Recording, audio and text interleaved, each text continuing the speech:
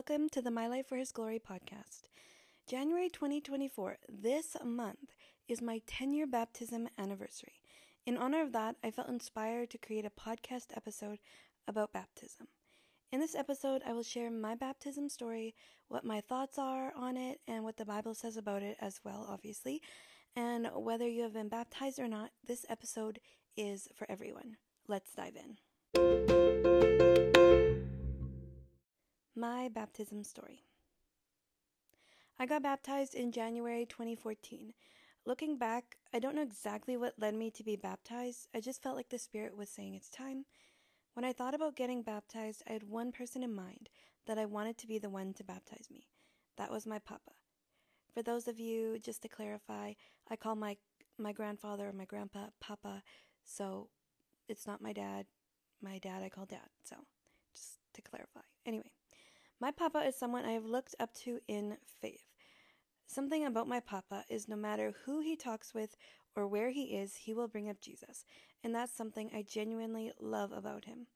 When I was growing up and had questions about God or the Bible, he was the one I went to. Being baptized by him will forever be my favorite memory that I have with him. To be honest, getting baptized doesn't always feel different. It doesn't always seem to change anything. But that's not the point. The point is that we are obedient to Christ, and we do this because we love him, and because we want the world to know that we are living for him. No matter what the world throws at us, no matter what happens, we choose to trust God, especially when we don't feel or don't see it.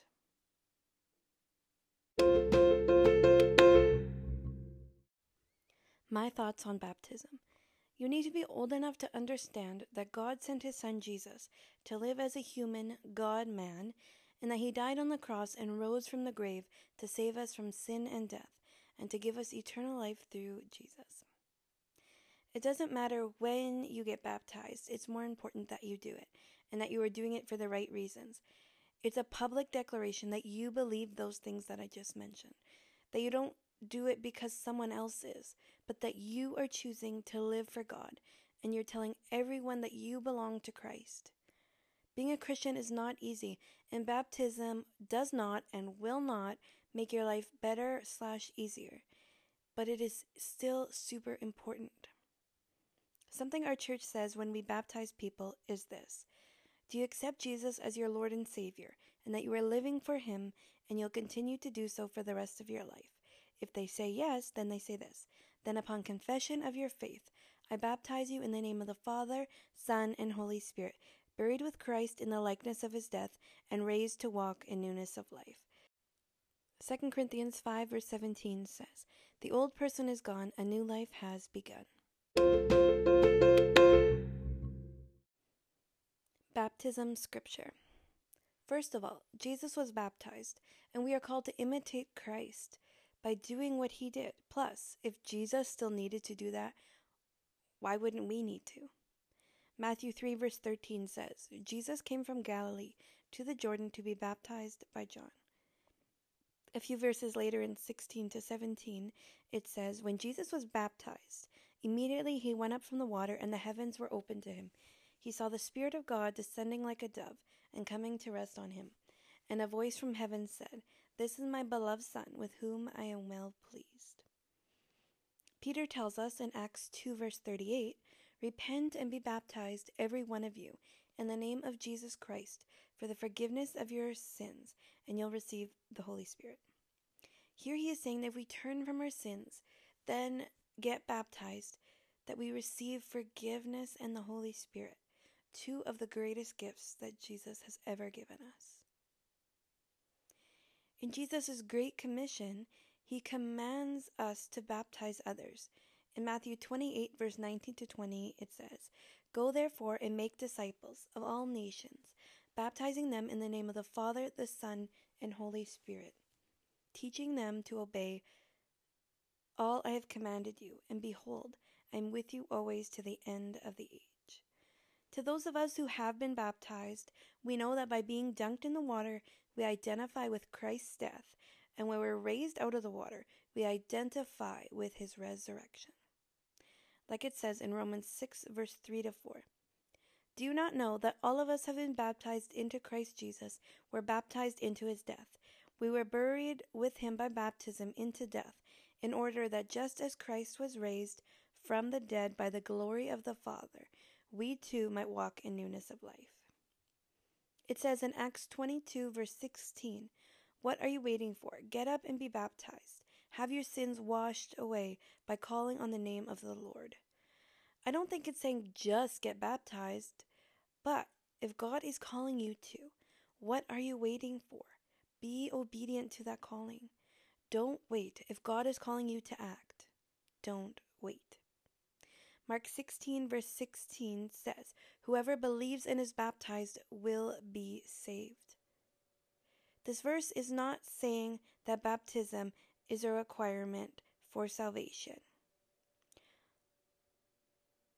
But I love what this one commentary says. Baptism is not a requirement for salvation. It's a response to salvation. I love that. It's so good.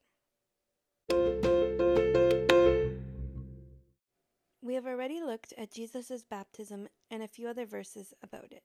But let's check out a few examples of baptism in the Bible. The book of Acts is filled with wild stories of people coming to God, being baptized. And even though that isn't necessarily always the case today, I think it's still important to reflect on these true stories of salvation and baptism to encourage us and spur us on in our faith. I'm going to share 3 different stories, but I'm just telling you, if you want to read the full passages of scripture from the Bible, I encourage you to do so. We're just going to skim over pieces of it. So this is just a summary of the story, just for the record. Anyway, let's dive in Acts 8. The believers who were scattered preached the good news about Jesus. Philip went to Samaria and told them about the Messiah. Crowds listened intently because they were eager to hear his message and see the miraculous signs. Many evil spirits were cast out. Many who had been paralyzed or lame were healed. There was great joy in that city. The people believed Philip's message of good news concerning the kingdom of God and the name of Jesus Christ. As a result, many men and women were baptized. The next 2 stories we're going to read are both from Acts 16. So I'll start with the first one. On the Sabbath, we went a little way outside the city to a river bank, where we thought people would be meeting for prayer. We sat to speak with some women who gathered there. One of them was Lydia from Thyatira, a merchant of expensive purple cloth who worshipped God. As she listened to us, the Lord opened her heart, and she accepted what Paul was saying. She and her household were baptized.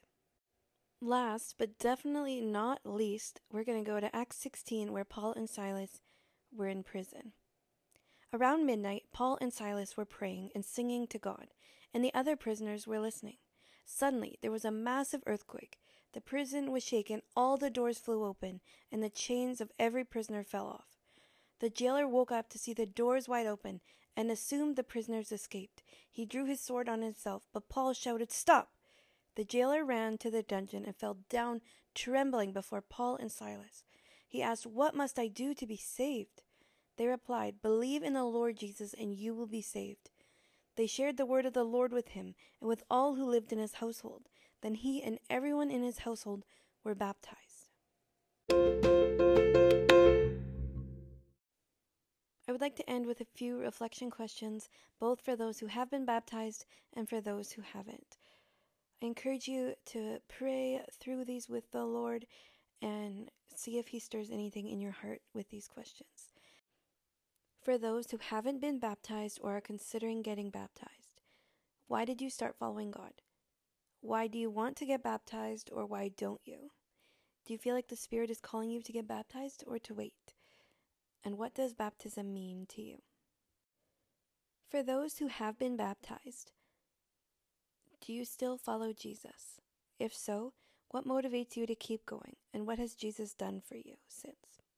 If not, what made you walk away, or what is keeping you from being close with him? And have you grown since? If so, in what ways? And if not, what has been keeping you from growth?